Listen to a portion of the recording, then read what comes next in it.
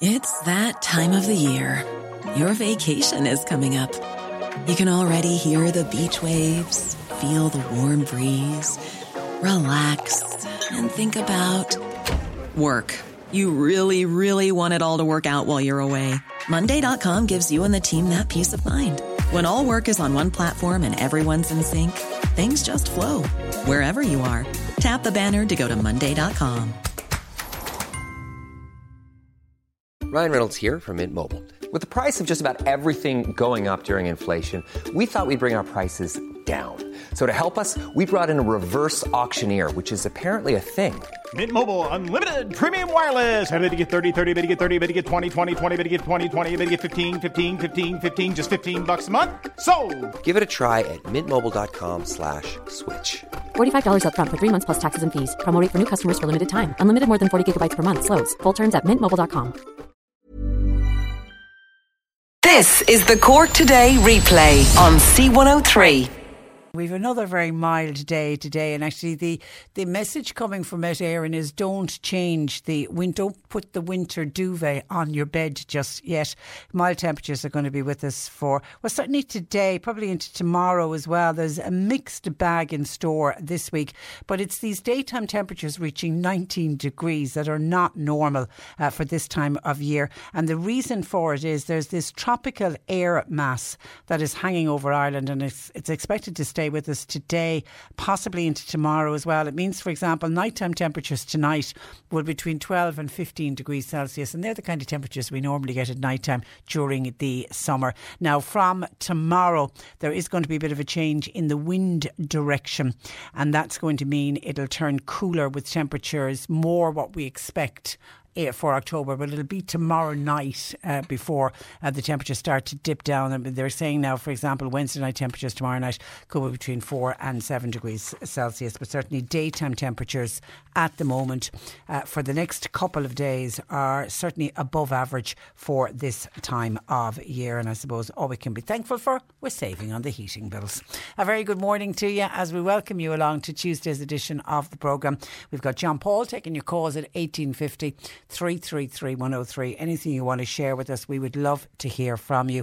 You can also text or WhatsApp 0862 103 103. We are trying to keep a close an eye on as we can on what's happening at the cabinet meeting. We know it's underway since 9 o'clock this morning, and the country, as some of the papers are saying today, back on a knife edge over this Friday's planned full reopening amid, of course, all the worrying rise in COVID cases. The health chiefs have warned the government about the risks of lifting. If they go ahead and lift all of the pandemic restrictions on October 22nd, which is what the government had hoped to do, it would mean nightclubs, hospitality, all back open again. The NPHET giving a very strong warning to the government about that. But then you've got the nightclubs and the hospitality sector now very much in a state of limbo while they're waiting to hear what the government are going to announce today. Now, I don't have an accurate time on it. I'll see if John Paul can get us a more updated for time-wise how the day is going to pan out. I think it's going to be around lunchtime. The government will make some kind of an announcement on what restrictions will remain in place on Friday and what restrictions will be lifted. We know that the NPHET team met into the late hours of last night to consider. They wanted to give the most update and the best advice they could. But of course, they are particularly concerned about the rise in hospitalisations. And Dr. Tony Holohan, our Chief Medical Officer, he returned from his annual leave yesterday. So he chaired the meeting. I'm sure there probably was a time where he was sitting there wishing he was still on holidays. So that meeting went on until the late hours last night. Then a letter was sent to the Health Minister, Stephen Donnelly, after the meeting, where Dr. Holohan outlined how the COVID situation had worsened in recent weeks. And it's understood that NPHET in that letter outlined future risks on proceeding with the original plan. The Cabinet meeting, as I say, this morning discussing that letter, and then they now have the decision how they're going to proceed.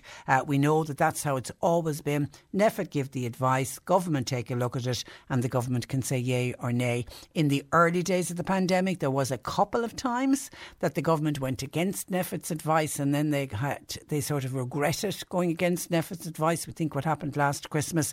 And really, since the beginning of this year, I think anything that NPHET have told them to do because of what happened last Christmas, I think the government have always taken very seriously on board what NPHET has said, and I can't think of any occasion this year where they actually went against the NPHET advice. So we will wait and see, and we'll get more detail as to what was in NPHET's letter, and just to see how much of it the government are going to take on board. There were still hopes in government last night about the possibility that numbers at indoor and outdoor events could still be increased from Friday, coupled with what the vintners are looking for, which is the longer opening hours for bars and restaurants. Now, yesterday, the Taoiseach Micheál Martin indicated that vaccination certs and mask wearing would certainly remain in force beyond Friday, due to concerns over rising cases. And I think initially, we knew that the wearing of masks was going to be lifted in a lot of cases, and we knew that the lifting of the 2 metre social distancing, we know that was due to be lifted as well from Friday. I think we can almost take it for sure that the government are going to stick with that. They're not certainly going to lift those restrictions. A lot of talk in the paper this morning about the rapid antigen tests, and it now looks set that it is going to become a major part of the government's strategy. And if they put in the antigen test, then they will be able to ease some of the pandemic restrictions. The Taoiseach himself saying that he is a very strong believer in the antigen tests, because NPHET has almost seemed to be against the antigen test. So we'll wait and see.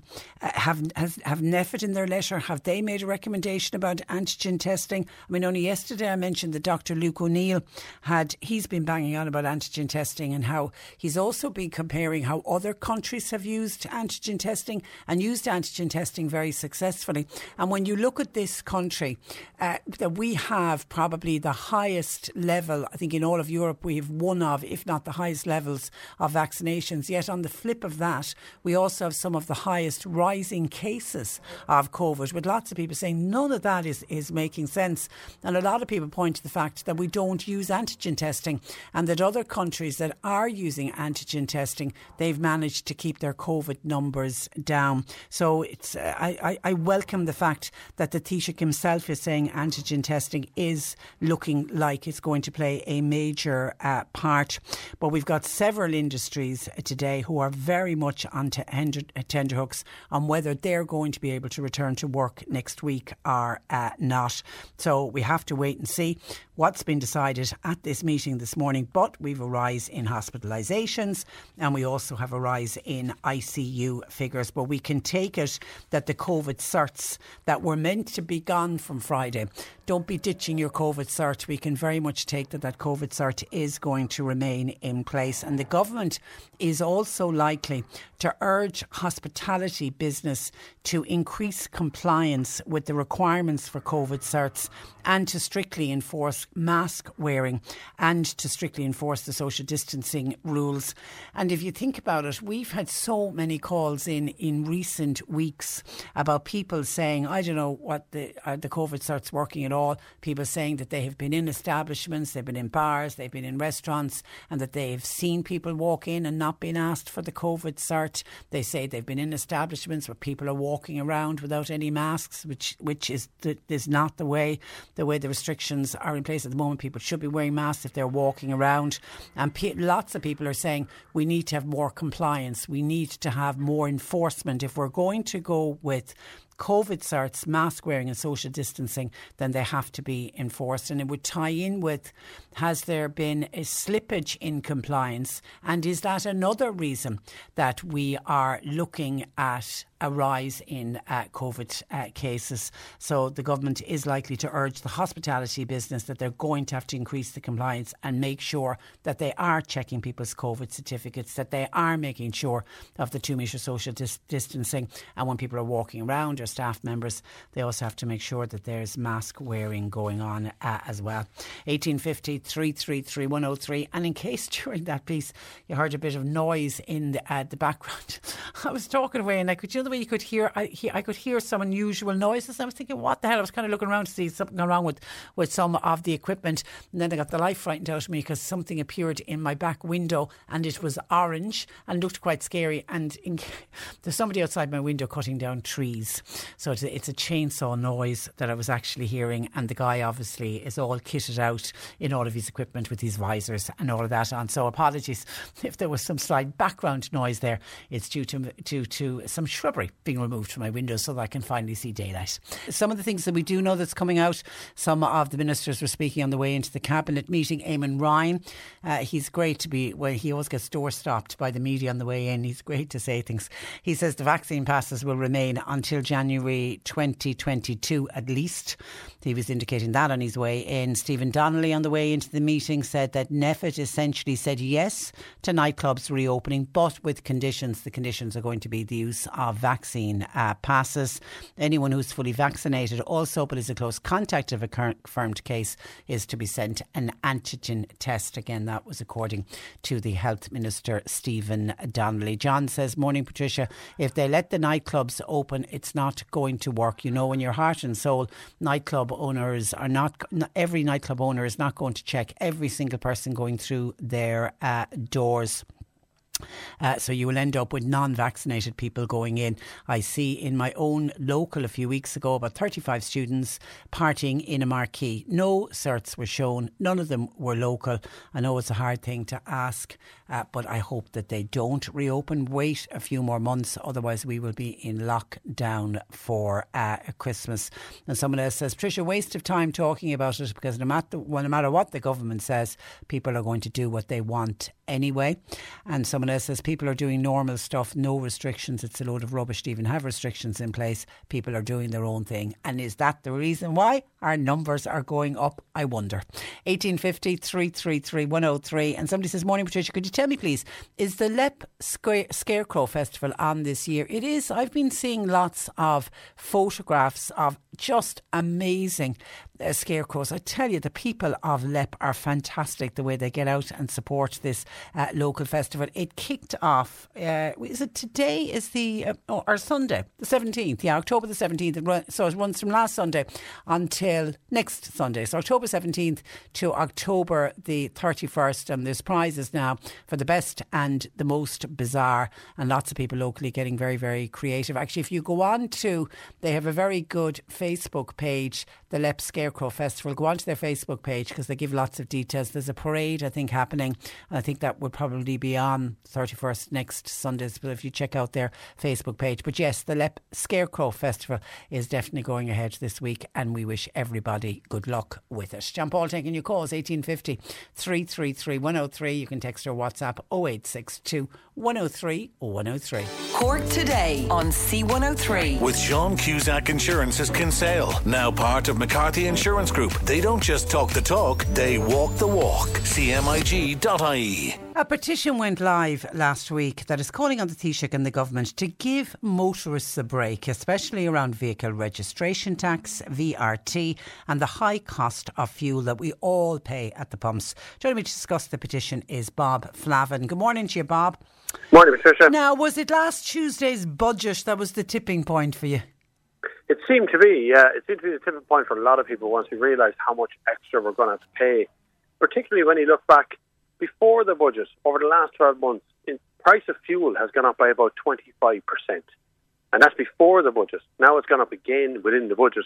And it's due to go up again before Christmas. So if you were putting about €60 in your tank to fill it, or even get close to filling this earlier on this year, you're going to be putting in more like €80 by the time it comes close to Christmas. So a good prediction at the moment, particularly in petrol, as petrol prices seem to be extraordinarily high at the moment. So the fuel, the budget, and then increases in VRT, then the government decided they were going to take off the grants from PHEVs, congestion charges, carbon taxes, VAT, VRT, NCT, all these things that go on your car every single time.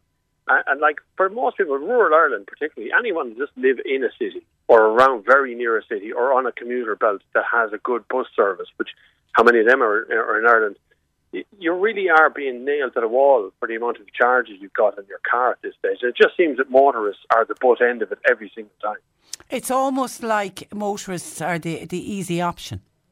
Well, they are kind of. I mean, if you imagine back to the farm industry, when they wanted to get something done, they drove their tractors up to Dublin and brought it all to a halt, and it worked for them to some degree anyway, at least. And they seem to be going to go do it again now. But motorists, through all the insurance rises, VAT, VRT, everything else has happened over the last few years. They've never really come to a protest, but just seems to be coming to a head this year. And particularly since the protest, or since the petition has been put up, we've been contacted by the haulage industries, we've been contacted by the farming industry. So it's bleeding outside of just straight up motorists now. Now it's going on to big industries because taxi drivers are seeing it in the bottom line. You're going to see delivery truck, van drivers, truck drivers, their costs are increasing. Like diesel, the price of diesel has gone up. So everything's increasing for everybody, but the revenue coming in is not increasing. So they're making less profit and that is the good point with the fuel rising. The knock-on is nearly every single thing we purchase is already increasing or will increase because of the transportation costs. Yeah, this is a cost of living increase. This isn't just fuel increase or poor old motorists again.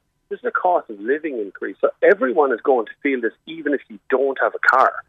Even if you decide you're going to cycle or take the bus to work every single day, the cost of everything around you rises as soon as fuel rises. That fuel is the governance, it's the mobile, it's the transport, it's everything we do, even going on holidays in an aircraft.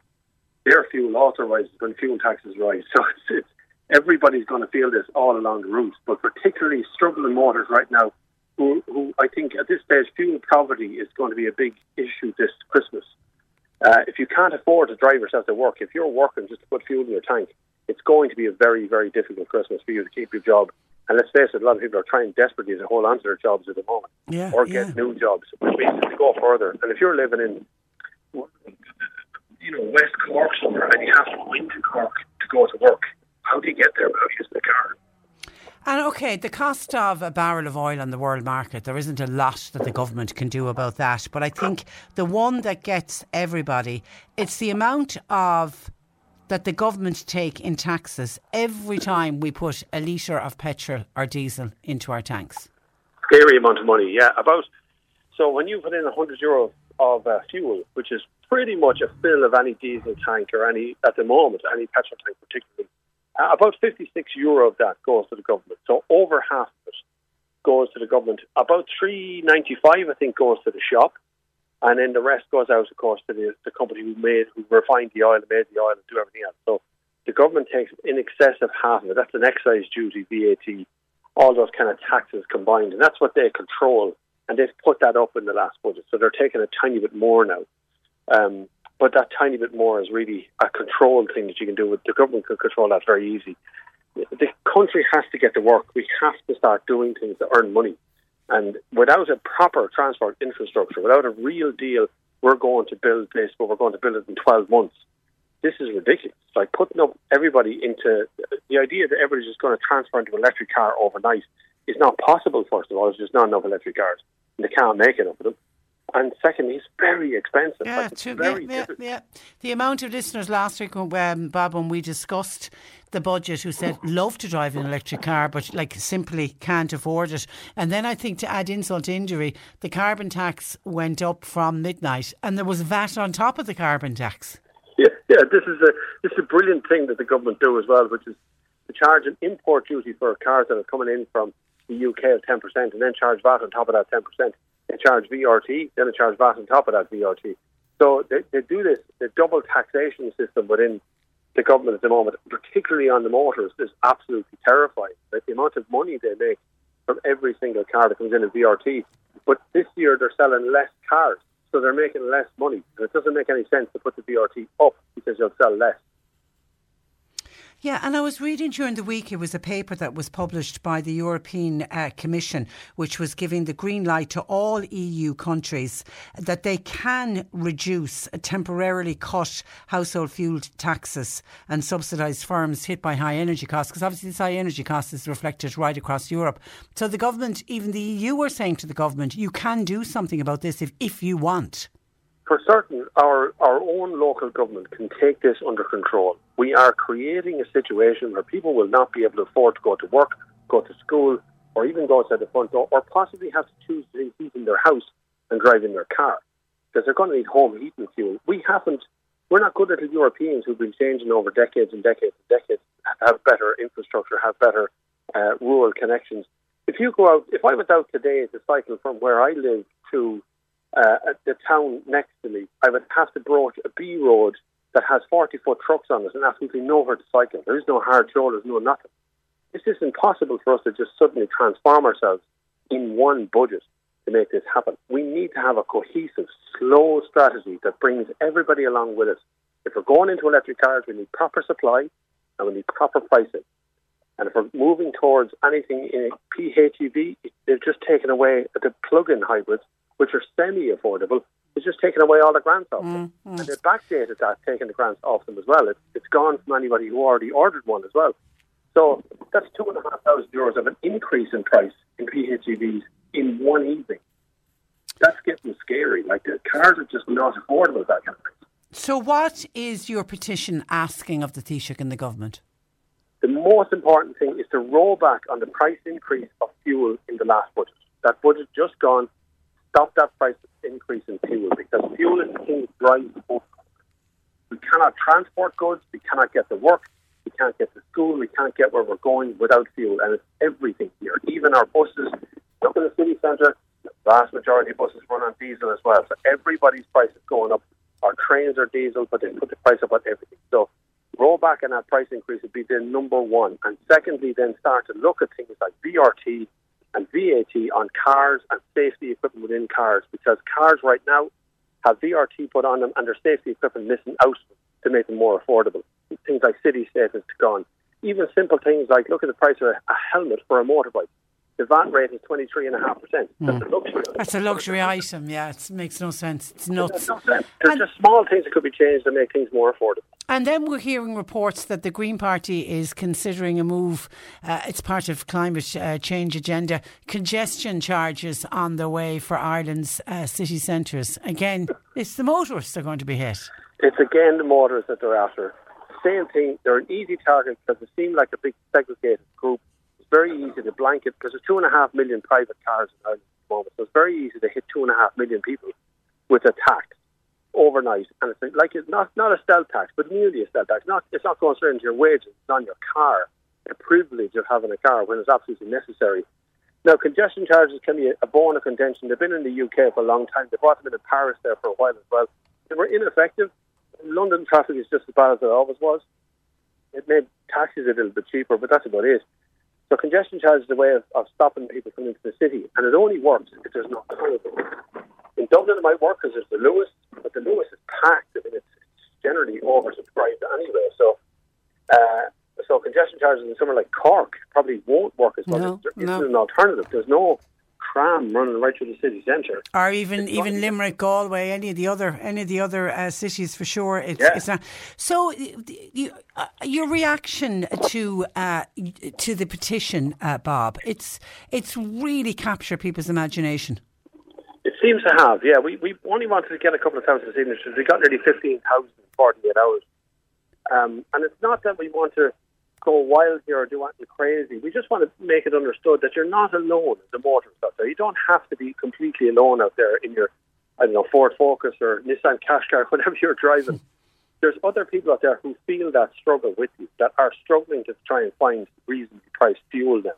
With the price increase, particularly on petrol and diesel, it seems like extraordinarily biased towards electric cars that we can't get nor afford. The fact that it just doesn't work. And there just isn't enough of them out there, and the price is way too high until the second-hand market picks up, which we can't afford either because of Brexit increases, because of import duties. You're still in that same situation. You're just kind of stuck in this limbo, and they're just going to tax you again now. So at the moment, the imagination of people has been focused quite heavily now. Of course, we're thinking about Christmas. It's nearly Halloween at this stage, so Christmas is really on people's minds. And the cost of living has increased massively over the last 12 months. So we have to take action somewhere. We have to have our voices heard. We can't just be taxed straight out of the market again. Okay, and your petition can be signed at change.org? It is change.org, or if you find me on social media, find Bob Flavin on any social media. I have a link in the bio of all my social medias directly into that petition. Please sign it. We'd love to get to 100,000 signatures. We'll stay in contact with you, Bob. In the meantime, thank you for that, and thanks for joining us. Brilliant. Thank you very much. Good morning to you. Bye-bye. Bye-bye. Bob Flavin, one of the organisers of that online petition, calling on the Taoiseach and the government to just please give motorists a break. 1850 333 103. John Paul taking your calls. You can text, you can WhatsApp 0862 103 103. Cork Today on C103. With Sean Cusack Insurance's Kinsale, now part of McCarthy Insurance Group. Want great advice? You know who to talk to. CMIG.ie. Now, last Thursday, during our Garda file with Sergeant John Kelly, we highlighted the case of a Connacht family who unfortunately fell for a text message scam that led to their bank account being cleared out within hours. Ger O'D joins me to explain more of what happened. Good morning to you, Ger. Good morning, Patricia. Now, Ger, it was your parents that this happened to. Can you just explain to us how it all unfolded? Yeah, absolutely. And I suppose just to say, my mum would have actually come on to speak to you, but she's just tied up with doctors at the moment. Don't worry. But look, I suppose to just give a very quick backstory to it all. A couple of weeks ago, they were due to fly out on holidays. So 2 days beforehand, they both tested positive for COVID, and they had to obviously lose their holiday and go into isolation. So you can imagine they were feeling well down already at that point.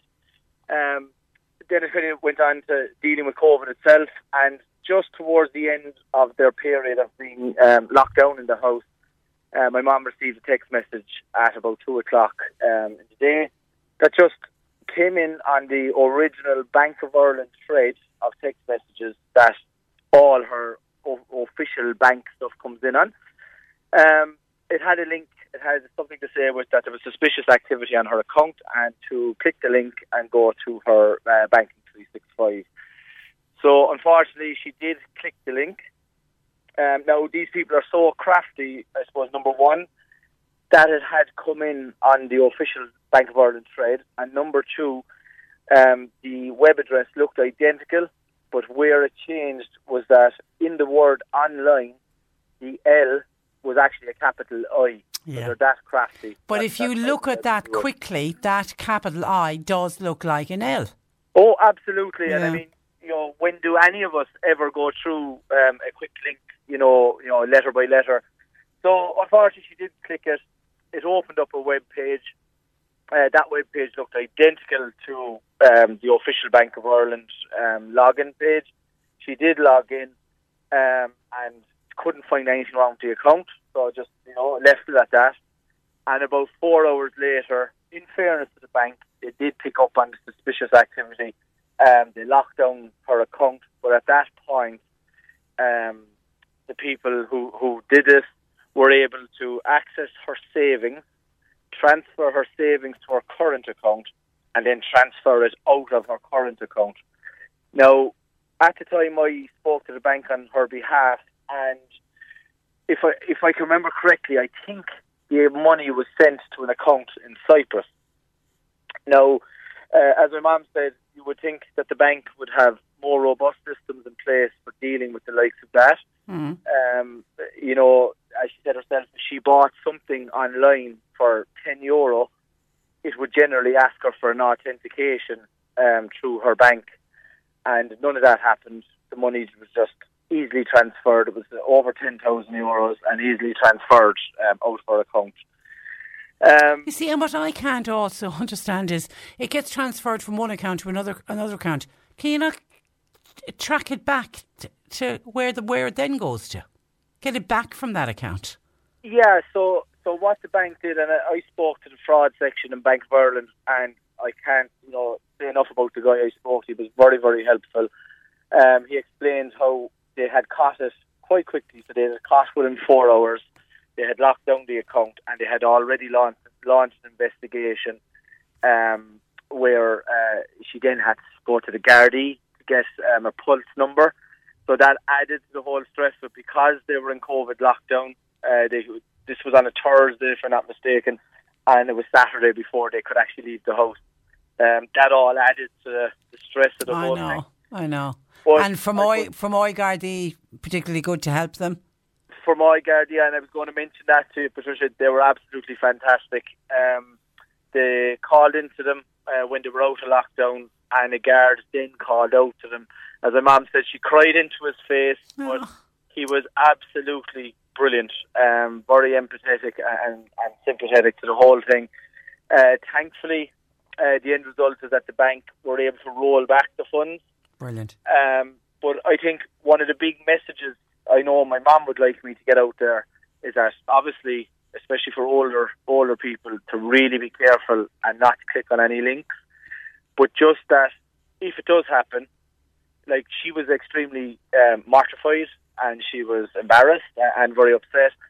And I know I'm blaming herself, but it can easily happen. And she really wants people to know out there that the help is there from the guards, the help is there from the bank, and to act on it immediately and not be embarrassed, and to contact your family straight away if you think you need help with it. Yeah, I saw a young nurse on the paper yesterday. She's a cancer nurse from somewhere up the country, and she was about to go away on holidays, something similar to your parents, like that. Got a link, thought it was genuine, clicked on it, cleared her out, left her with €8, and unfortunately, because she clicked on it and allowed them to send the money on, she's not entitled to any of her money back. But it can happen to anyone of all ages. Oh, it can happen to anybody at all. And what the bank actually said as well was that because they caught it so quickly, they were able to stop it. But if it had been a number of days, chances are money would have been gone out of the account and into the forwarding account. Now, I suppose an issue my mother seems to have it at the moment, and I think she's right, is that they really didn't give her any help over the phone directly, Bank of Ireland. She spent, a long time on hold. There was no branch where she could just walk in to speak to somebody. And I suppose it's even getting worse now, as we know, with the latest news where... Another 88 closed last Friday week. Bank of Ireland was on, and Glanmire there now is losing their branch, and it seems to be going all remotely, but they don't seem to have a robust system in place to deal with something like this. And has it shaken her, Ger? Absolutely shaken her. When they did go into the bank eventually to meet with somebody, she had a little bit of a kind of a weakness in there. Now, she may have been just completely overwhelmed by the whole thing. God love her. But following on from that, her heart rate has been shooting up sky high. It's pure, most likely stress because of all of this. I suppose, in the sequence of events, they got tested COVID positive despite being vaccinated, lost their holiday, lockdown at home, and then this happened. It's an awful lot for anybody or a couple to... Let alone an elderly couple. But look, let the bad luck of the year go with it, and let try to get her to put it all behind her. And I know that's easier said than done. And were they very sick with the COVID, or were they okay? They were tired and fluey, but I suppose I know vaccinations helped though. Vaccinations definitely helped, and I know there's a lot of talk about at the moment vaccinations versus not, and people I see and all of that. But I would say that if they weren't vaccinated, then their symptoms would have been massively worse. So no, thankfully, look, they're coming out the other side of all of it now. And hopefully it'll all be okay. Okay, but just a cautionary tale to everyone. We're getting to the stage now where you certainly don't click on anything, and anything you get, even if it comes from the bank. That's the reason that your mother thought it was okay. It was on the thread where she had other genuine messages from the bank. And you wonder, really, do the bank now need to start looking at their side of it to stop this happening?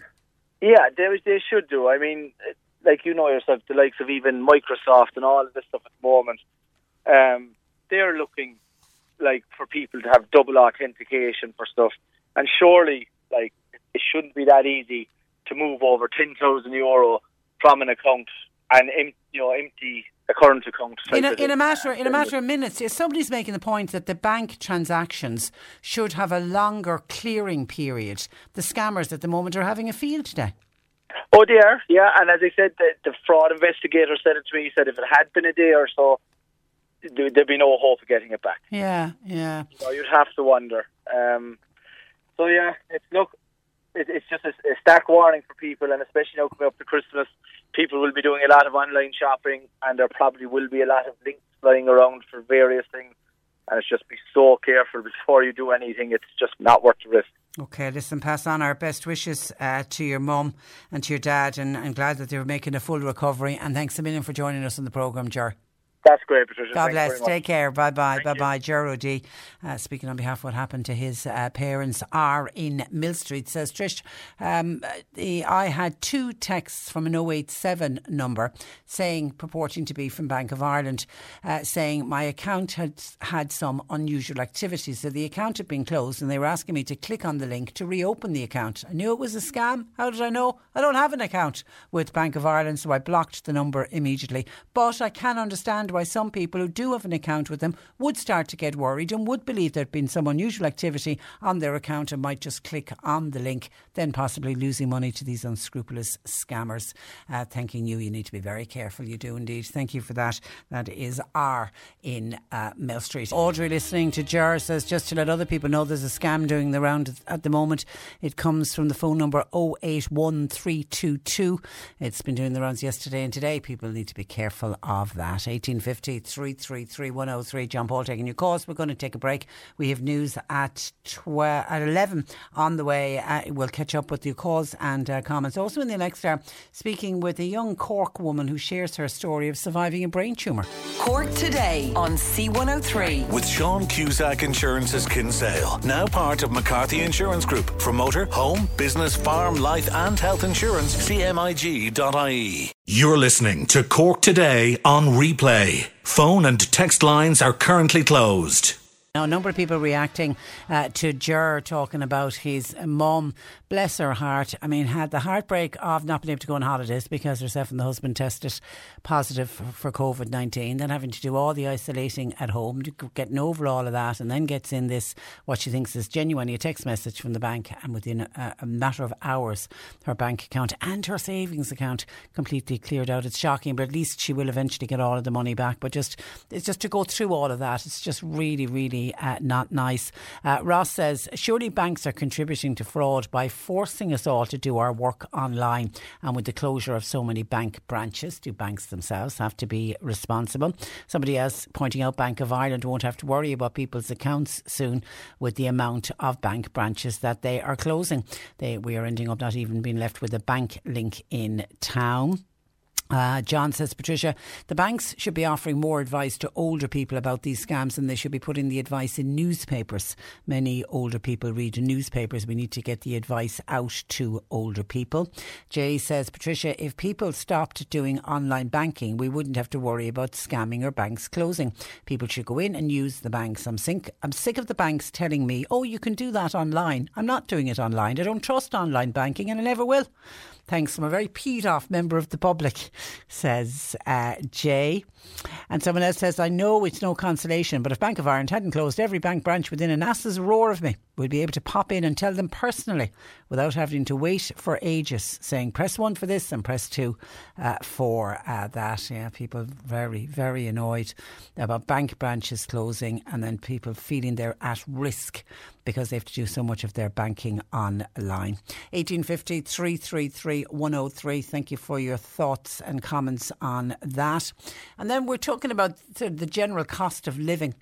And it kind of tied in with what Bob Flavin was talking about with that online petition to try and give motorists a break. But, you know, Bob was making the point, because fuel prices are rising so high in this country, which means that the cost of transportation is going up. So the knock-on effect is every single thing we purchase that has to be delivered to a store, there's going to be a knock-on effect to the shop and the stores and the supermarkets, because they're going to get charged extra for the delivery, and the knock-on is it gets passed on to the consumer. So everybody, you know, even if whether you have a car or not, we're all affected by the rise in fuel costs. But there's just this general rise in cost of living, and as Bob says, everything seems to be going up, but people's wages pro rata are not going up, so people are really struggling.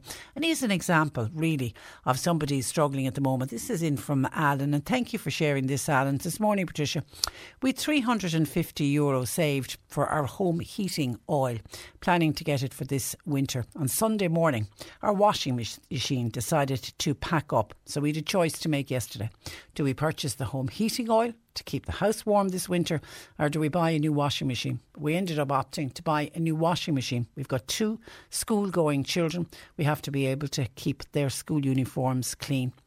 We are trying to survive on social welfare, which is impossible. God, that is really, really hard, Alan, and heartbreaking, because if you're surviving on social welfare, and social welfare, you don't get a lot every week, but to be able to be putting the little bit away every week so that you'd have that €350 in order to buy the home heating oil, and then for something like that to happen, and of course that then immediately the bit of savings that you have for the home heating oil has to go to and of course you have to buy a washing machine. How can you survive without a washing machine with children and trying to get clothes washed? Shocking, and I don't think you're on your own, unfortunately. 1850 333 103. We're talking about the lifting of COVID restrictions and regulations, and John Paul tells me there might now be some kind of announcement around 12 midday.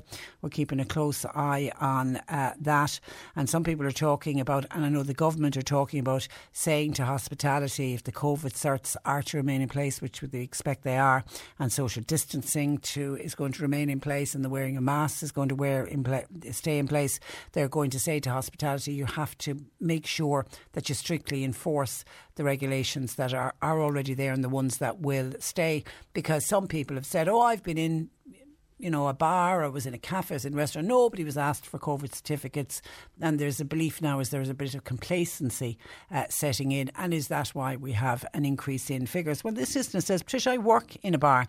It's a bar that serves food, and to be fair, we are very, very strict on the COVID certificates, but 75% of our customers are regulars. So we would have checked their COVID certs when we first reopened and they all came back in. So we don't need to ask them every single day that they return, because we know Johnny and Mary, we know all of the regulars, and we know that they have their COVID certificates. But I have to say, I've been questioned twice about this by strangers who come into the bar, and then obviously Johnny and Mary come in to have their lunch, and a stranger said, you never check their COVID cert. So this listener said, we've got to explain to people. So I did, in fairness, last week when somebody was giving out about being in a bar, like a gastro bar, and there was nobody was being checked, I did make that very same point, because there's a gastro bar that we regularly go to, and we take Marcia to, and when we first went back in there back in July, the first thing we did was they asked us to produce our COVID certificates, which we duly did, and we haven't had to show them since, because they know who we are. Now we still sign in and do all of that, and they have all of our telephone numbers, but we still sign whenever we go in. So that is a good point for people who are very quick to judge. Now, that's not to say that other establishments are not completely, I was going to say taking the pee, you know the word, you know what I'm saying, I won't say that in case I offend somebody, and that they're not checking. There will always be establishments like that, but you would wonder if there is a level of complacency, and if some businesses are not checking COVID certs and are not being careful to make sure that only vaccinated people are being allowed in, and are not doing the ventilation right, or are not insisting that people wear masks if you're walking around inside when you go to the loo, etc. You wonder, is it in some way contributing to an increase in our numbers? Mary was watching the Claire Byrne show on TV last night and said there was a lady on the panel from DCU, and she mentioned that some of the hospital cases, she reckons, are due to the fact that the over 60s who had the AstraZeneca vaccine need to get a booster vaccine immediately, as it seems to be losing its effect. She was saying that everybody over the age of 55 should be given a booster shot, and should be given a booster shot immediately. Well, I know that NIAC, the National Immunisation Advisory Committee, they have now come out and approved booster shots for people aged over 60, and the approval was confirmed at a meeting in government buildings last night. Now, as of yet, NIAC haven't come up with a booster jab for healthcare workers, because I saw Phil Hay on behalf of the Irish Nurses and Midwives Organisation. They are really calling for a booster jab for healthcare officials. NIAC say that the matter has been kept under review. Stephen Donnelly said that boosters for over 60s will be the mRNA mRNA vaccine, regardless of the first vaccine they received. Remember, people between 60 and 69 got the majority of them got AstraZeneca, so it is an MRA. It's either going to be a Pfizer or Moderna they'll get for the booster. Stephen Donnelly also said there's a very strong case to be made for boosters for healthcare workers, particularly the healthcare workers that would have been the first to get the vaccines back in January. So he said they have to be led by NIAC though. So they're waiting on NIAC to come back and say, yes, it is now time to start giving booster vaccinations to healthcare workers. But but NIAC have now come out and said that there is evidence that the over 60s need to get a booster. They still say there isn't enough evidence to support a dose to all of the health staff. So it hasn't changed its advice on that. But the HSE are saying they're now planning on rolling out booster doses to those over 60 because of that fresh advice from NIAC. How it is to be done, I don't know. Because I read earlier there's over 1 million people over 60, between 60 and 80 out in the community who will need to be getting the vaccine, the booster, because up to now they've been given the booster to over 65s who are in residential units and nursing homes, and they've been given it to the over 80s out in the community. So between the age of 60 and 79, there's about 1.2 million people. Will they be sending people back into vaccination centres? I don't think that they can expect the GP practices to do it. Maybe they'll get the pharmacies involved. Only time will tell. But we do know now the nod has been given from NIAC to say, yes, boosters, it's time now to start giving boosters to the over 60s. But what the timeline is, I don't know. But we'll keep a close eye on it, because they say the HSE will be the ones rolling it out. But for anybody over the age of 60, NIAC has said, yes, now is the time to start giving the boosters. And that, I think, will come as good news to a lot of people. 1850 333 103. John Paul taking your calls. You can text or WhatsApp 0862 103 103. C103 Jobs. An accommodation manager is required. It's to cover a maternity leave at the Clonakilty Park Hotel. CVs please to M. Carolyn at clonakiltyparkhotel.ie. Foley's Food Store in Ballydeheen, they're looking for a sales assistant. Please send your CV to Ilona at live.ie. Full-time healthcare assistants and part-time household staff are wanted for the Maria Goretti Nursing Home in Kilmallock. CVs and a cover letter please to admin at mgnh.ie. And full and part-time sales positions are available at Danjo Fitzgerald's Furniture and Flooring in Mallow. Email CVs please to info@danjofitzgeralds.com for the attention please of Triana. You'll find further information and more job details by going online now. Just go to c103.ie/jobs for more. This is C103. Cork Today on C103. With Sean Cusack Insurance's Kinsale, now part of McCarthy Insurance Group. They don't just talk the talk, they walk the walk. CMIG.ie. Next guest was diagnosed with a rare congenital benign brain tumour at the age of 36 in 2015, which led to her enduring years of harsh surgeries, radiotherapy and countless hospital stays. Katie McGrath, a Paula Duff Road native, has written a memoir called Heads or Tales, outlining her journey. And Katie joins me now. Good morning to you, Katie. Good morning, Patricia. It's great to speak to you. Well, it's lovely to speak to you, and your story is truly inspiring. So I suppose the obvious first question is for you to explain what pushed you to write this book, and why do you feel this book is important? I actually felt compelled to write the book. When I was in recovery, I felt very isolated. I felt like there was no other book out there that kind of portrayed the symptoms I'd gone through in my experience. So I kind of wrote a book that hadn't already been written. And I wanted to help people. I wanted to let them know that you're not alone and that there is hope at the end of, a very long journey to recovery. And there are organisations out there that can help you. And friends and family can be a great support network as well. And the book is all about hope, I have to say. And it struck me when I finished the book. Did you wish, when you were first diagnosed, that a book like this was on the shelf? Absolutely. And that's the reason behind why I wrote it, was because I wrote a book that wasn't there for me. Obviously, that you can gain a lot of support from like brain injury organisations, other organisations like Headway. But I wanted to write a book, and I'm very honest in the book. I'm very open about all my thoughts and feelings, and that wasn't there for me when I was going through my recovery. So I wanted to write it and reach out to people. Well done, and I really do think it will help people. So let's go back to your diagnosis. You're married to Donal, little over a year. It's early 2015. You'd been starting to feel unwell. Yeah, I started to feel like I was getting really excruciating headaches, but they were very infrequent at the start. So I wasn't overly kind of concerned. I just thought maybe it's to do with I started a new job. My job wasn't overly stressful, but you know yourself, you want to kind of go in there every day and do the best you can. So I was putting it down to maybe stress from that. And what happened was when I would get the headaches, I'd also get distorted vision. The vision was like the zigzag lines diagonally. And one of my feet I'd have a tingling numbness in one of my feet.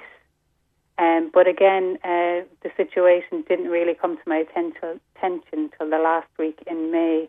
So you were what, putting it down to migraines? Yeah, I put it down to migraines. And the last week of May, it was the first time I felt nauseous as well, which was a new symptom. And I felt very faint. So I went to South Dock and they diagnosed it as a bad migraine. Now, they did say if symptoms persist or, if you don't feel well in the next few days to maybe go back to your own doctor. And I can't blame them. I know a lot of people who get migraines who have similar symptoms. Mm. So I did go back to work, and by Friday I still wasn't feeling right. I came home from work and I felt sick, and I don't remember what happened after that until I woke up on the hallway tiles. I was after passing out. And by the blessings of God, Donal, who normally goes to the gym, came back because he forgot something. Yeah, it was like a miracle. He never misses a spinning class, and that Friday he'd forgotten his trainers. So he came in, and I tried to explain to him what had happened. He rang South Dock. In hindsight, again, now we should have just rang an ambulance, but we just panicked and we said we're ringing South Dock. Anyway, they were the last point of contact. And while he was on the phone to them, I couldn't remember what I'd done that day. I was like, have I been to work? What did I do in work? It was very disconcerting. That's scary. It is. It's scary not remembering what you'd done that day, and it was only kind of like maybe 5:30 in the evening. So we went to South Dock. Again, I wasn't feeling well. I don't remember much after that, but Donald said I didn't come back from the bathroom, and he knew that was dangerous. You collapsed in the bathroom at South Dock. Yes, and exactly. That then led to you going into hospital. And was that the first scan then that you had? Yeah, they did a CT scan straight away, and straight away that they could see that there was a mass and that there was fluid on the brain.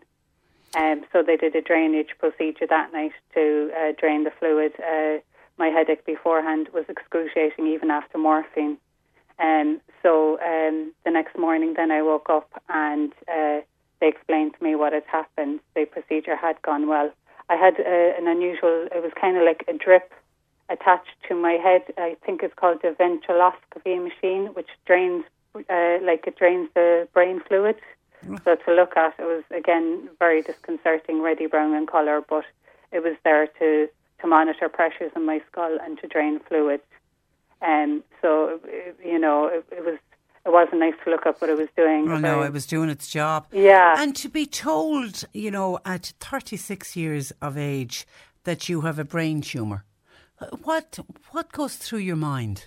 Yeah, it was shocking. They did an MRI that day, and soon after the neurosurgeon came back, Donal was thankfully with me, and I was in absolute shock. I was petrified. I couldn't believe it. I was in disbelief because we were also given the news that I'd have an operation the next day, a craniotomy, and it would take 5 hours.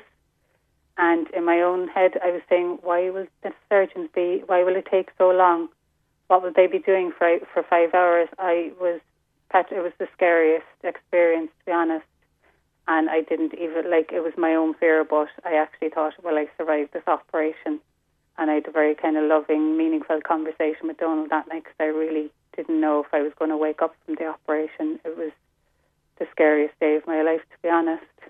And that was really the beginning. You had more operations and procedures after that. And Katie, when you look back on all of the operations and procedures that you had to have, which of them do you look back on and say, God, that was the hardest? Yeah, there's two. The first craniotomy, the recovery from that, even in hospital, was very slow. Like after the operation, I had a swollen eye, I had a swelling on the side of my head because they had to put titanium brackets and screws. So there was an indentation on my forehead, a swelling out the side from the operation, and my eye was swollen for a few days just from the operation. I was very weak, very disorientated, in shock, still in shock, and then they were hoping to kind of let me go home to recover because, you know, they don't want you to stay in hospital in case you pick up an infection or something else. And I suddenly became sick again, and I kept falling asleep, and they were bewildered, and they did the right tests, and they said I had diabetes insipidus, which is I was excessively drinking water while excessively urinating, and all the sodium was being pushed out of my body. So I was put on fluid restriction. I was in hospital a bit longer, but they got it under control. Was that linked to the brain tumour? It was. It's quite common. Yeah, it does happen with if there's any kind of brain operation and a tumour. Now, again, it's not the most common thing to happen, but they were kind of aware what it might be straight away, and they just did a blood test. I mean, the one thing with your story, Katie, if it's rare, it's guaranteed to happen to you. I know. I wish I was with rare, every but page in a more with every page I was turning, saying, I cannot believe what this girl has been put through. And the operation that you had to have through your nose, I thought, oh my God, my heart went out to you on that one. Was that particularly difficult? It was, and the recovery was very slow. Again, it was an endoscopic endonasal surgery, so they basically put a tube up my nose and managed to do the brain operation that way. They couldn't do another craniotomy because they knew I needed radiotherapy, and they just couldn't expose the skull and the head again. So this was the only route really to go, and I had to go to Beaumont in Dublin for that. So again, a different location, different hospital. And you didn't like leaving Cork, really. You'd have preferred if everything was happening in Cork. Yeah, definitely. And this time I just didn't want to worry my parents, so I didn't actually tell them I was going to Dublin for an operation. I just felt like I wanted to kind of protect them from, you know, more worry and more trauma. I did tell them obviously after, but so I had the operation and I had a bandage on my nose this time, and the bandage was left on for a few days. And again, I was suffering from, it's an unquenchable thirst after you have an operation from the anaesthetic. So my sister Maria actually had a great idea, and I actually said it to them. I said, could I actually get a cup of ice cubes that I could suck on instead of trying to limit the water? You know, I was on fluid restriction again, and that really helped. That's a great tip for people as well. And the one thing about your book, you know, it's got great detail in it, and it's such an honest read as well. But the reason that you've got such great detail is the fact that you journalled during your treatment. Did that journaling and it was never with the idea of writing a book, but obviously then you had almost all the research in front of you. Did the journaling at the time help? Oh, without a doubt. It was so therapeutic. And I've always been the type to kind of be very expressive and write things down. And when you actually write with pen and paper, it connects you more to your words.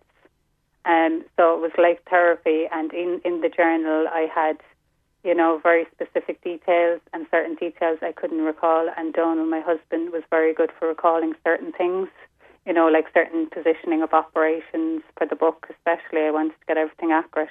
But the journal was therapeutic, and it was rehabilitative. Again, another tip and a help for anybody else who's going or will go through what you went through. And while you've recovered from the operations and the procedures and all of that, it has come at a cost, Katie. you've got vision issues, and the one thing that's heartbreaking, and it trickles throughout the book, you're no longer able to drive, and you're finding that very difficult.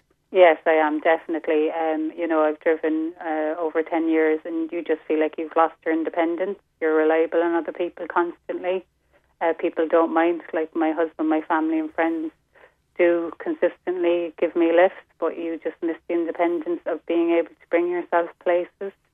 It's heartbreaking, and you actually go through like a grieving process. It was very, very tough. I do try and count my blessings, because I know I could have lost more vision. I've only lost a percentage, but I've lost peripheral vision in both eyes, and that's why I can't drive. I've lost it in both eyes. Sometimes if you only have lost it in one eye, there is a possibility you can drive, but I've lost it in both. But I still count my blessings that I can see, I can walk. Yeah. And I love the way when you needed to get treatments or therapies or whatever, you tried to make sure it was on a bus route, because you are still very, very independent. And the other thing that really struck me was, Katie, you've really beaten yourself up about your weight gain. I know. And with everything you've been through, hon, honest to God, and I've seen photographs, you're stunningly beautiful. Thank you. Stop beating yourself up. You've been on steroids, which of course is going to balloon your weight. Yeah. You found that really hard as well. I did. It was I felt like my identity had been stolen, because at the start as well, and this is only a small superficial thing, I couldn't colour my hair. I usually, but again, that didn't get to me. It was more the weight. I suppose as a woman, you know that you'd always try and monitor your weight, and I never had a major weight issue, but just because I was in recovery and I wasn't doing exercise, and I was just eating a bit more, and I am a bit kinder to myself about that. Yeah. And you'd every reason to comfort it, honest to God, with what you've been through. And the book details the support of your husband Donal, your family and your very close friends. And that's important to get out to people. Lean on others when you need it. Definitely. I mean, you need a good support network between family and friends. You just need people that you can talk to. You're going to be very anxious at times. You're going to feel certain things. And just being able to have those people to depend on. Like, for example, there was days after my first craniotomy where Donal would just take me out for a spin in the evening just so I wouldn't acquire cabin fever, and that really helped me. It's the smallest details that can help you, Has the pandemic been hard on you? It has, because now, in a way, I've kind of dealt better, because I'm used to being at home more, whereas I know some people are struggling with being at home a lot. So I haven't really acquired that much cabin fever.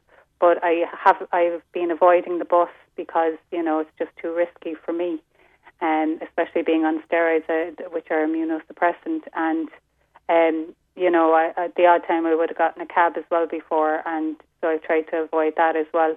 So in that way it has. In other ways, I've probably adapted a bit quicker. Mm-hmm. So, in a way, it's probably been a bit easier for me, because I'm so used to being at home and doing a lot in the house, whereas I know other people have struggled with that. Yeah, you were already doing the cocooning before it even happened. Yeah. Well, listen, it's a terrific book. Where is the book available?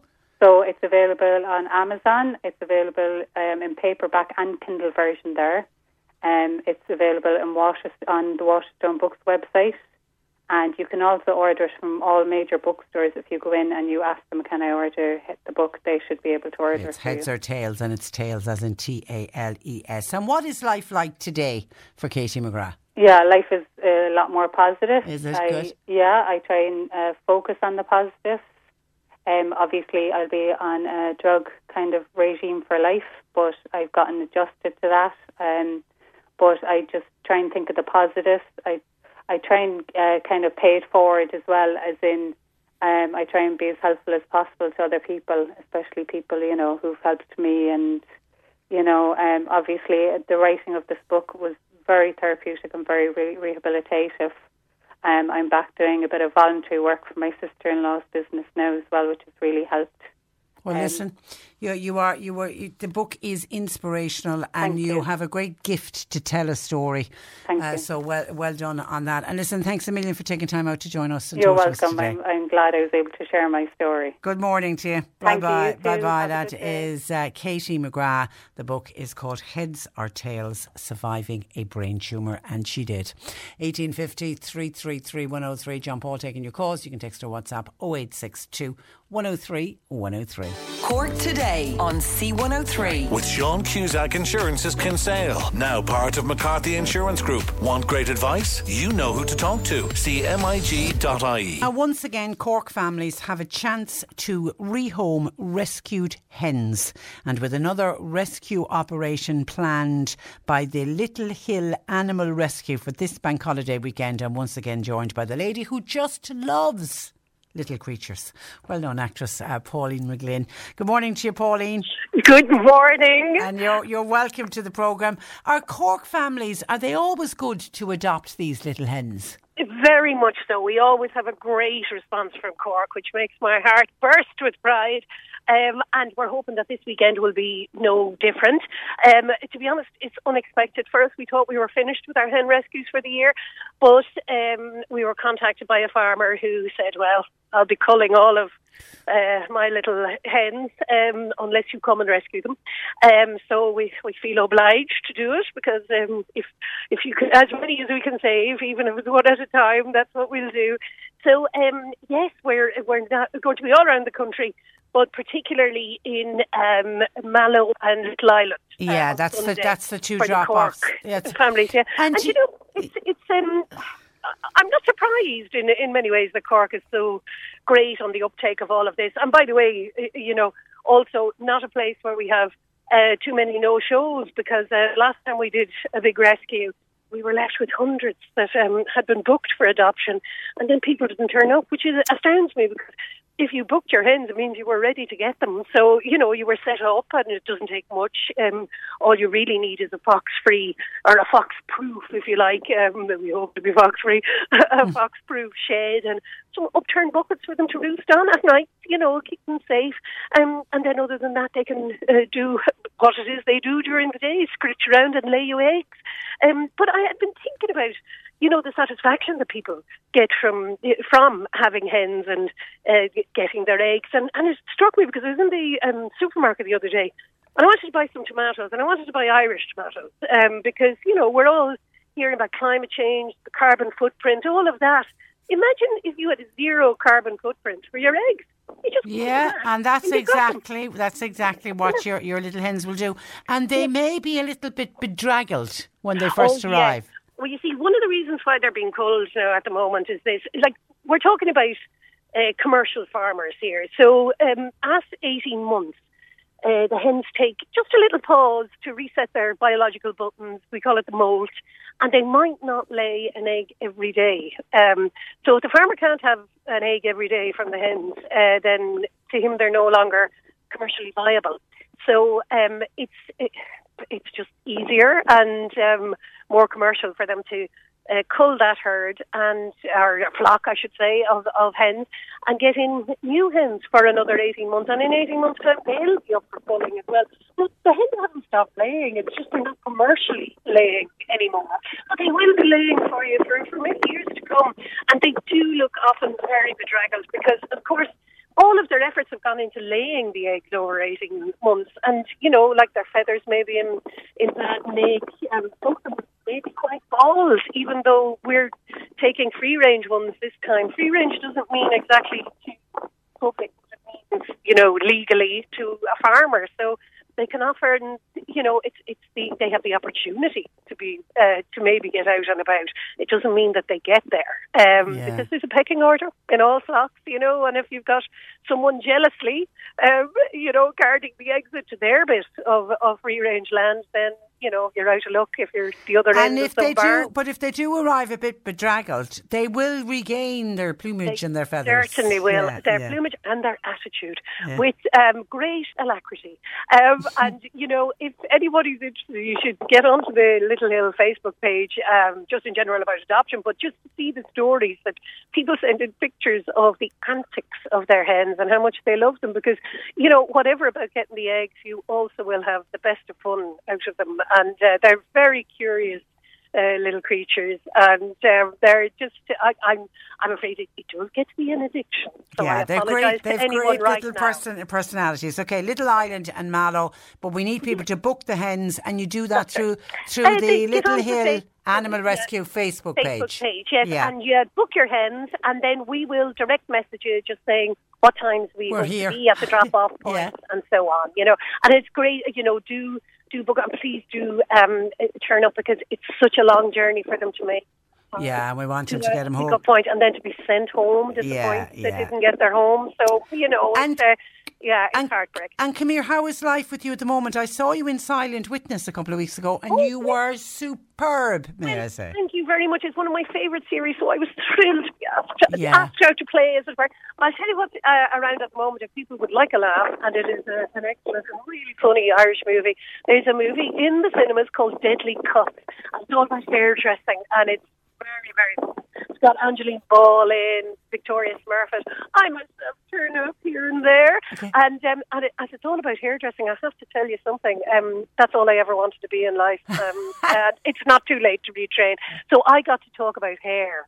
Just top of the range nonsense about hair, and it's I think people are going to love it. They are already loving it. It's been out a week and it's been selling out everywhere. Brilliant. And you will thank me for the laugh that you will have. Deadly Cuts. That movie. Deadly Cuts. Deadly Cuts. Yeah. And were you also down in West Cork for Graham Norton's holding? Yes, I was indeed. I had the time of my life, based in Skibbereen and all around there, swimming in Lochine as often as I could, and it was just wonderful. So holding for ITV. I presume next year. We haven't a date. We'll keep because we were involved with the casting company when they were looking for locals and extras, and they promised. Can I just say, immaculate? Were they? Such a shame. Yeah. Were they brilliant? Brilliant. All of the people who turned up to be the villagers, so on, and they were just magnificent, as was everywhere just around West Cork that we fetched up in. It was just wonderful. Brilliant. So I think people are going to love it as well, aren't they? And then other than that, you catch me at a moment where I am bombing into town here in Dublin, up to Leinster House, to protest against the export of live animals, particularly a new visa whiz from the government to export live pigs to China, a horrible journey for them, and organised by Caroline Rowley, who does so much excellent work in the port of Cork against the export of live animals from there, and she runs Ethical Farming Ireland. So I'll be up there with Neil Hannon of the Divine Comedy and Kathy Davey, the singer, just making noise on behalf of the animals in about 10 minutes' time. I'll let you go to it then, because the mobile's starting to break up. Listen, you're a fantastic advocate on behalf of animals, so well done. It is an honour to be, and yes, and to all Cork people, get out there and get your hens. We're coming. Yeah. Thanks a million, Pauline. So always a pleasure. Bye-bye. The wonderful Pauline McGlynn. Little Hill Animal Rescue. You need to go on their Facebook page. That's how you book your hens. And they're going to be next Sunday doing a drop-off in Little Island and also in Mallow if you'd like to adopt some of their rescued hens. You're listening to Cork Today on replay. Phone and text lines are currently closed. The government is due to announce its revised reopening plan following the latest advice that they got from the National Public Health Emergency Team, and the announcement is due shortly, is all we're told. So we're keeping a close eye on it, and we will do our very best if it does break between now and 1 to bring you the announcement live. So stick with us here on C103, you won't miss anything. OK, let me go to some of your thoughts and comments coming in on various things that we've been discussing today on the programme. We were talking about the high cost of petrol and diesel earlier on with Bob Flavin and that online petition that they want to send to the Taoiseach and to the government to simply give motorists a break. And as I mentioned, I found a piece during the week from the European Commission which basically was giving the government the go-ahead, and indeed other, not just Ireland, other European governments.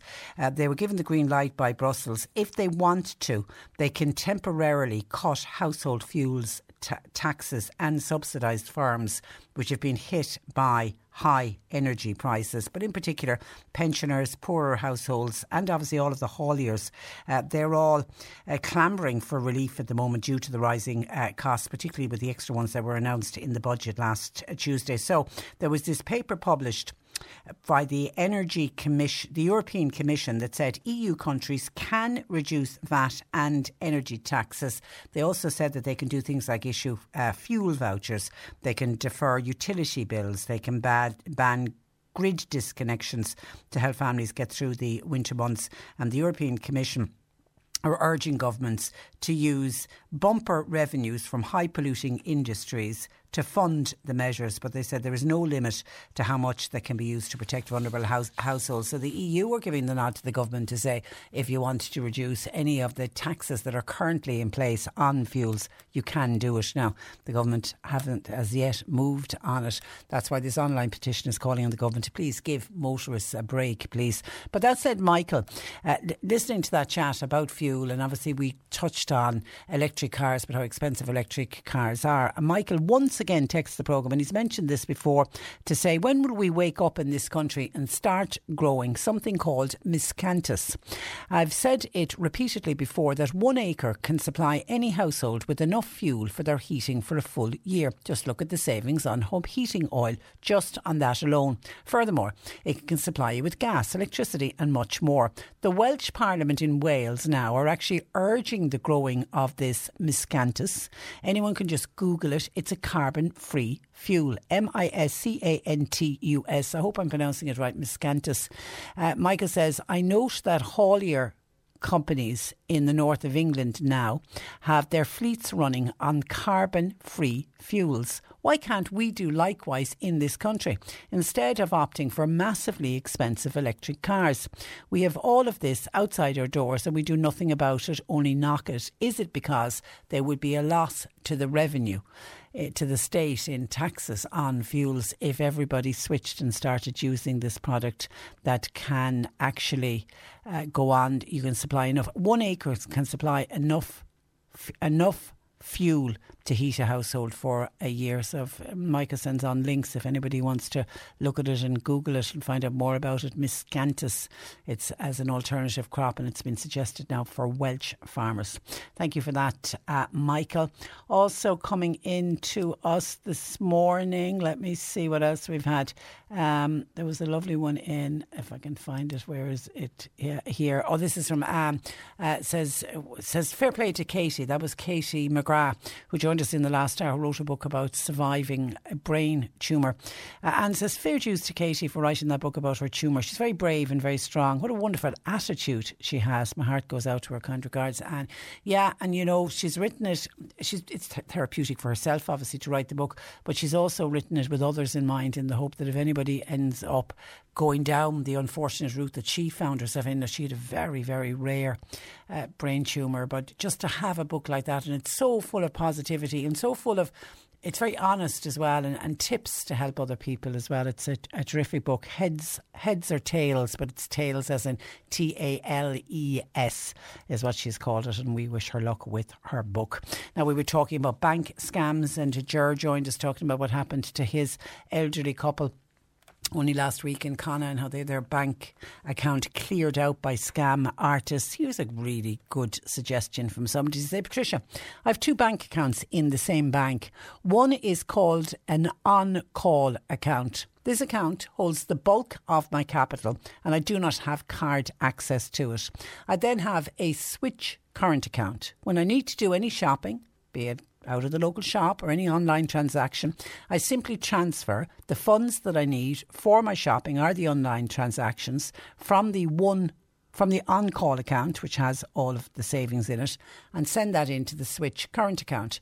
That account obviously then has a card, but I have chosen to have no overdraft facilities or anything available. This protects the bulk of my capital from any scams because nobody can get access to it. That's very, very clever indeed. Well done to you on that. It's just a suggestion if anybody else wants to consider going down that route. There are other ways to try to protect yourself, I think basically is what that listener is saying. Now, we've been talking about booster shots, and it's one of the things that we're expecting to be part of the announcement that they're going to offer booster shots to the over 60s, because NIAC now has recommended it for the over 60s. Somebody has been on to us to say, Tricia, I got my booster last Friday. I'm 65 and I know more who got an appointment. So the advice from NIAC today doesn't count. For the record, I got a message from the HSE calling me in for my booster and I don't have underlying issues. And you're not the first. I wouldn't say I've had hundreds. I've probably had a handful of people who have contacted me to say they're in their 60s and they got called for a booster. Still can't quite understand how or why it's happening. I thought perhaps maybe some doctor surgeries are doing it, because we know at the moment, we're told, that the HSE are only administering boosters to people aged 65 and over who are in a nursing home or in a residential setting, and they're also giving it to people over the age of 80. Now, there is a huge cohort of people of all ages that are getting it who are immune compromised or have underlying health conditions and transplant recipients, etc. So whenever I was getting texts in from people saying, well, I'm in my 60s or I'm in my 50s and I'd be called for a booster, I was assuming it's because they have some kind of an underlying health condition or immune compromise. But seemingly this listener says, I don't. For the record, I don't have any underlying issues, so I can't explain how you've managed to get your booster, because it's only now NIAC have come out and said that boosters are going to be given to the over 60s. But many people working in healthcare are still wondering when are they going to make their minds up about that, because we know there are nurses in hospitals and in nursing homes who unfortunately, even though they're fully jabbed, are picking up COVID because there's so much COVID around at the moment. Now, the good news is the people who are vaccinated or getting COVID are not getting very sick. I mean, we take comfort from that. But obviously, if you are a nurse or a doctor or a care assistant and you're working in a hospital or a nursing home or any kind of a residential setting, and if you get COVID, that then puts you out of action for 2 weeks. And that's what we don't want, because if the hospitals are already swamped with extra patients, we don't then need staff to start getting sick and that they're not able to come in. And even if they're not sick, the very fact that they have COVID, they have to remain at home for 14 days. So that's a worry there. I can see why people in healthcare settings are saying give people the boosters just to up their immunity even further. And actually, talking about the high number of COVID cases that are out there at the moment, it's actually prompted the cancellation of the Ballydehob Thrashing and Vintage Car Run, due to be happening this weekend. But they're concerned, the organisers there are concerned about the rising national figures, and they've decided, we're going to take a hold here on this. So they've cancelled it. Now, whether they reschedule it for a new date or not, they'll let us know, or whether it's gone for this year. The fact that it's a thrashing, it probably is gone for this year, but it'll be back with us next year. But just to let people know, if you were planning to attend the Ballydehob Thrashing and Vintage Car Run, it has been cancelled for this weekend. 1850 333 103. And Mary feels there's too much talk about the vaccinated and the unvaccinated. Mary says, we live in a democracy, and if people do not wish to take the vaccine, then it is their wish and we need to respect it. Mary doesn't agree with some other countries who are going down the mandatory route, but she's also feeling a bit in this country there is almost like a divide now between the vaccinated and the unvaccinated. And I know a lot of people certainly commenting on this programme and contacting this programme when we realised that the numbers were rising, and a lot of people are blaming the unvaccinated for a rise in the numbers. And because we know all of the lifting of all the restrictions now, we know they're definitely not going to go ahead on Friday. Many people are blaming the unvaccinated, and certainly a lot of unvaccinated people think that that is very unfair. It is their bodies and their choices. And Mary, who is vaccinated, says she absolutely respects people who decide not to get vaccinated, and she thinks there's just a kind of There's a kind of an anger almost coming in there and a divide coming in there between the vaccinated and the unvaccinated. And Mary's right, other countries have gone down the mandatory route and have said, you know, no jab, no job in some countries is what is happening. But she wants to point out we live in a democracy and she never wants to see that coming into this country.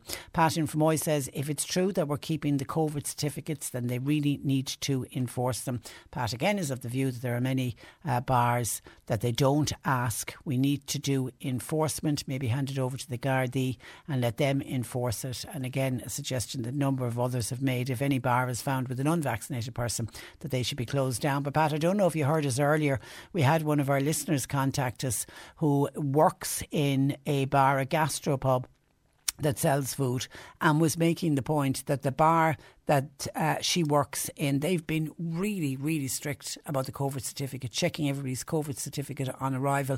But she made the point that 75% of their customers are regulars who are in and out, might come in a couple of times a week, and they've already checked their COVID cert once and they know these people, so they don't need to keep checking their COVID certs. So when you're in a bar or you're in a restaurant and you see people walking in and you're thinking they haven't been checked, maybe stop and think and maybe ask the question, are they regulars? And maybe they have already been checked and you just don't need the staff constantly checking the same people once they've been checked once and they know them. They know they have their COVID certificate. So that can be the case, even though we have heard the government say that there needs to be stricter enforcement of whatever regulations they decide to leave in place on Friday. There has to be strict enforcement of them.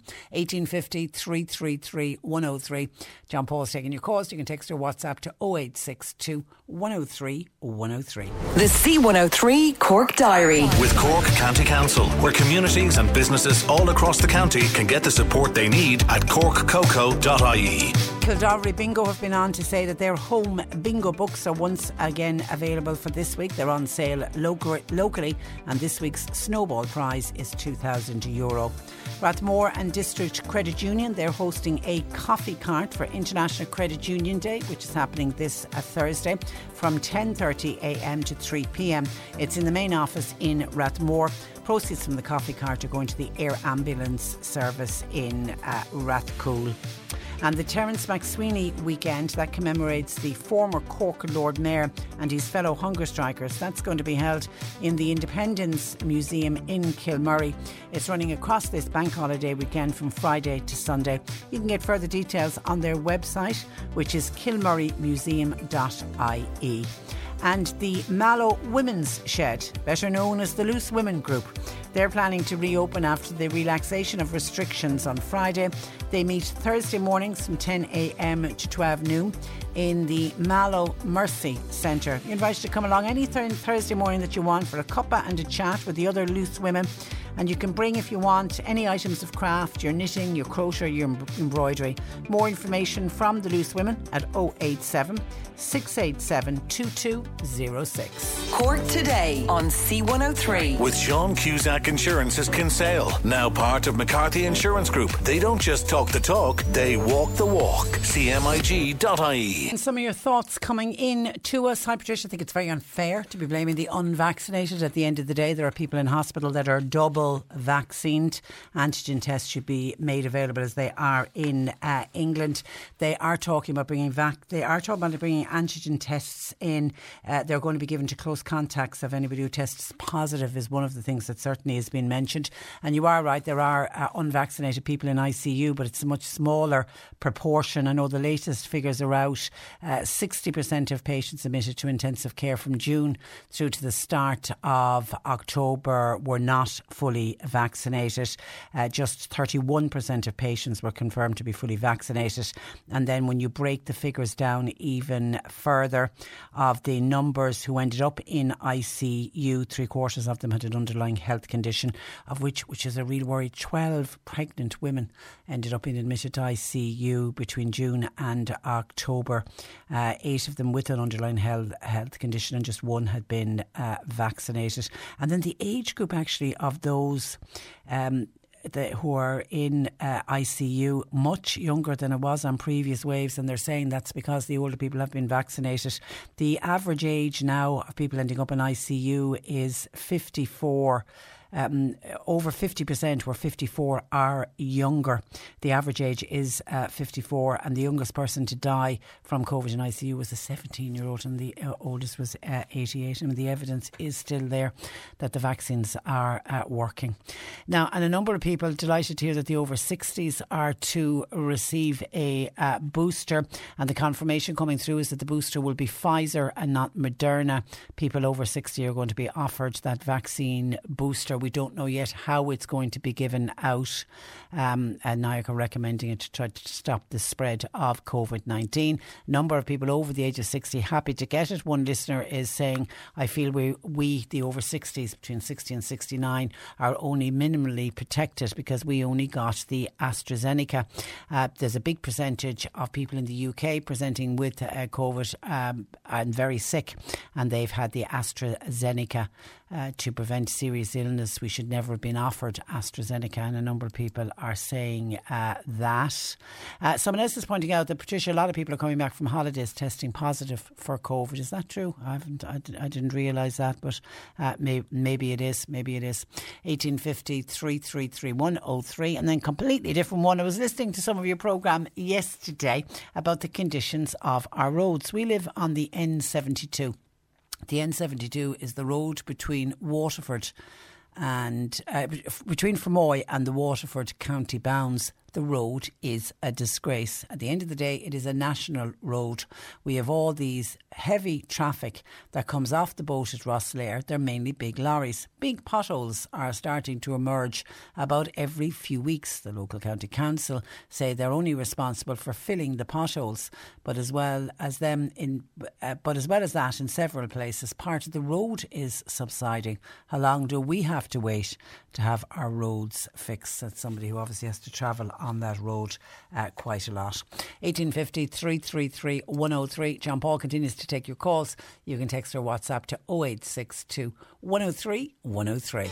Cork Today on C103. With Sean Cusack Insurance's Kinsale, now part of McCarthy Insurance Group. Want great advice? You know who to talk to. See MIG.ie. This is the Cork Today replay on C103. Briefly on booster shots, somebody said, what about home helps? We're dealing with very vulnerable people every day. Are we not entitled to a booster? Most of us got the AstraZeneca jab, and we got it early. That was back in March. Well, I know that NIAC at the moment are only recommending it for the over 60s, and no decision yet has been made on a booster jab for healthcare workers. But I know Stephen Donnelly is anxious for them to look at healthcare workers, and obviously as a home help you'll fall in under healthcare workers. So as of yet, NIAC haven't made a recommendation. But Margaret has been on to say, Patricia, got my booster jab. I got the Pfizer. I'm glad to be getting it. I'm diabetic, so I fell in under the at-risk groups. So I've already got my booster. Well done, and thank you for that, Margaret. OK, going to park it there because I want to move on. Joe Heffernan joining us on this Tuesday afternoon. Good afternoon to you, Joe. Good afternoon, Patricia. And we want to return to something. We have spoken about it in the past, but I think it's very relevant again. And there's this whole thing about anxiety, and there's so much now. You can almost sense the anxiety already as we're waiting to see what the government are going to do about Friday. What's going to open up, what's not. And even yesterday, when I was speaking with Michael O'Donovan on the Vintners Federation, and his pub in the city has a lot of elderly people go in there. And he says with the numbers rising, he can already see some of his regulars have stopped going in because they're anxious about going back out again. And some of them almost opting to cocoon themselves. It's trying to get this balance between living a reasonably normal life and not feeling anxious about. It's that time of the year. Your vacation is coming up. You can already hear the beach waves, feel the warm breeze, relax, and think about work. You really, really want it all to work out while you're away. Monday.com gives you and the team that peace of mind. When all work is on one platform and everyone's in sync, things just flow. Wherever you are, tap the banner to go to Monday.com. Ready to pop the question? The jewelers at BlueNile.com have got sparkle down to a science with beautiful lab-grown diamonds worthy of your most brilliant moments. Their lab-grown diamonds are independently graded and guaranteed identical to natural diamonds, and they're ready to ship to your door. Go to BlueNile.com and use promo code LISTEN to get $50 off your purchase of $500 or more. That's code LISTEN at BlueNile.com for $50 off. BlueNile.com, code LISTEN. Ryan Reynolds here from Mint Mobile. With the price of just about everything going up during inflation, we thought we'd bring our prices down. So to help us, we brought in a reverse auctioneer, which is apparently a thing. Mint Mobile Unlimited Premium Wireless. How to get 30, 30, bit to get 30, bit to get 20, 20, 20, bit to get 20, 20, bit to get 15, 15, 15, 15, just $15 a month? Sold! Give it a try at mintmobile.com/switch. $45 up front for 3 months plus taxes and fees. Promo rate for new customers for limited time. Unlimited more than 40 gigabytes per month. Slows full terms at mintmobile.com. About it, isn't it? Absolutely. That's exactly trying to find that balance. Now, talking about anxiety, I had a phone call yesterday from a lady who, as you know, the buses are standing in for the train between Mallow and Cork due to signalling work being done. And she rang me. She was upset. She got the bus from Mallow to Cork, but maybe they should have had two buses at the time because it was jammed. Very warm, and she felt extremely anxious, highly anxious when she got to Cork. And so there you are, like, there's all sorts of things arise, and if we can minimise the things that we can actually minimise, no fault whatsoever of the bus people, really. It's just that too many people at the one time. Maybe another bus wasn't handy to be on call, but to something that maybe they could look out for. Yeah, but we know public transport now has gone back to 100%. So, yeah. And if you are anxious about being that close to people, it is going to be difficult if you need to use public transport. You more than likely will be sitting with somebody sitting who you don't know right beside you. Well, apparently there was not one seat on that bus. Yeah. And then unfortunately, apparently the heating was malfunctioning and it was on. And, that the bus was extremely packed and extremely hot. And it's been very mild as well, which isn't helping. Yeah. So people are worried about a whole host of different things. That's just about it. Every single thing now that raises our anxiety levels. We need to be brave, and at the same time we need to be careful. And I suppose the balance to be found in there is what will work for us. I was at my first film now last week. I was thrilled to be going. No, I'll be honest with you. I went to see the James Bond. Look, it's not for me to say I'm not a film critic, but I wouldn't be highly recommending it. I thought it was all bang and bluster and explosions, but maybe I'm getting a bit too old for that kind of thing. But were you anxious about it? And I went. Yeah. Yeah, we this is trying to get the balance. We have to live our lives as well. We do, and within reason, I think we need to push the boundary a tiny little bit. Now, apparently, you see, what could have happened, I'm thinking, with the vaccines is that people very possibly kind of like abandoned a little bit all the other usuals, the hand washing, the masks, the taking care. That maybe we thought, we're vaccinated, we're immune, A bit of complacency set in. Yes, precisely, and I think what we need to realise now is that we're miles and miles safer with the vaccine, really much, much safer, but we're not immune. So we need to just use a bit of common sense as well as the vaccine.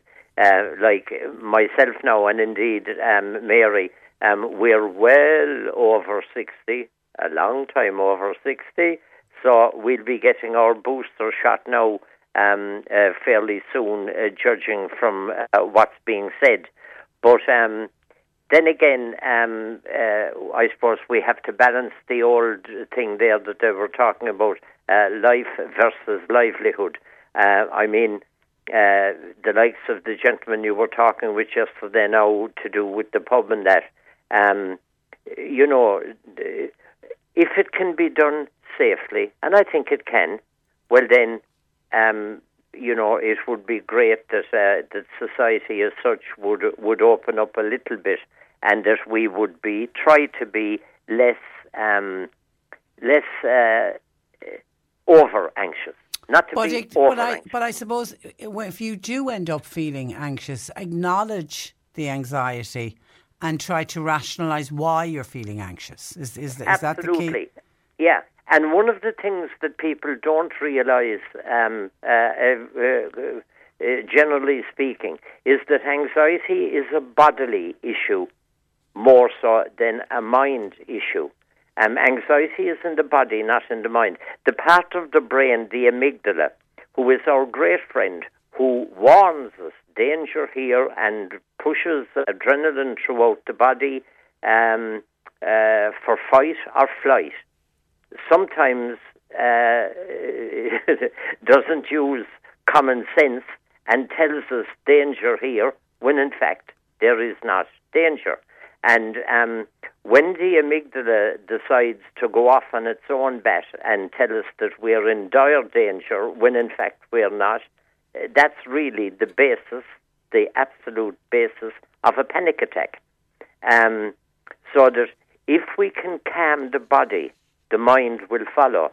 In other words, a bit of deep breathing. It doesn't sound too spectacular, but it works.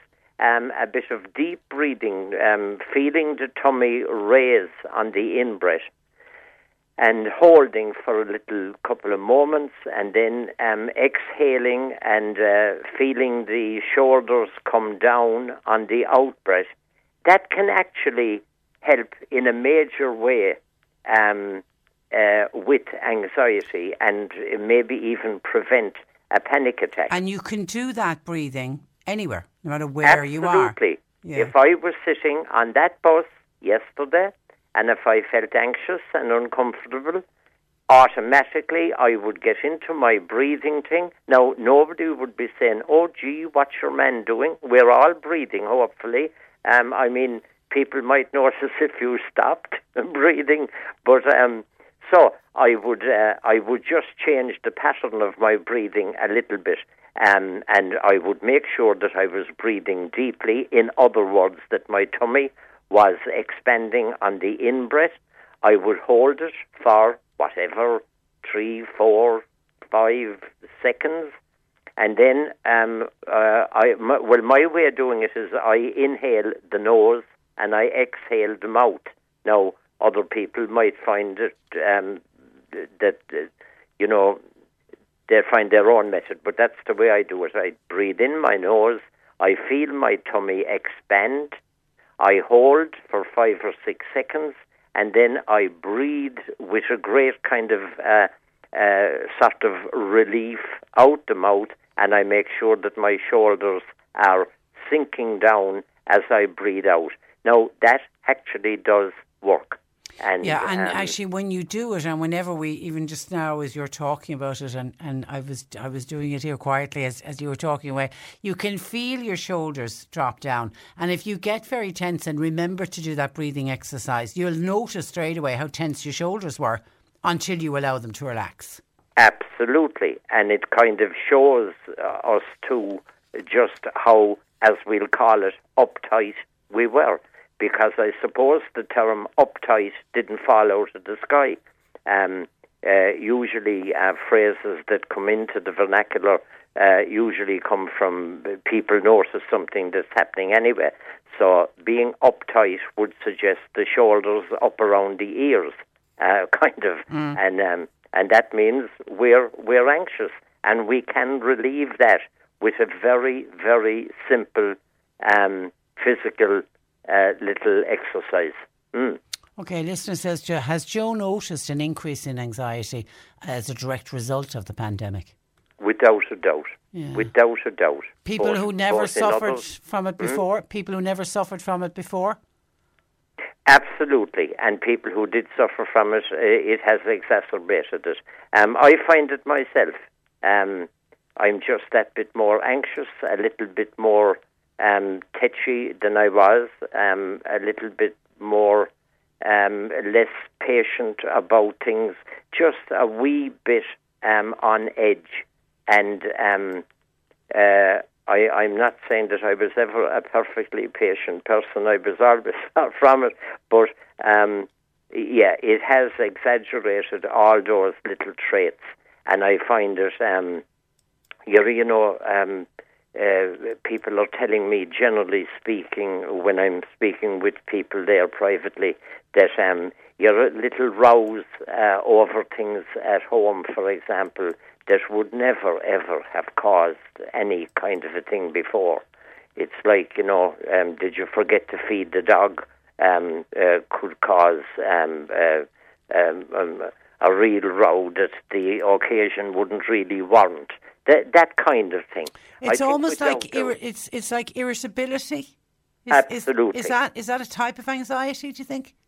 Well, I think that irritability is as a direct result of anxiety. That when we're anxious, we're quite likely to speak before thinking, kind of thing.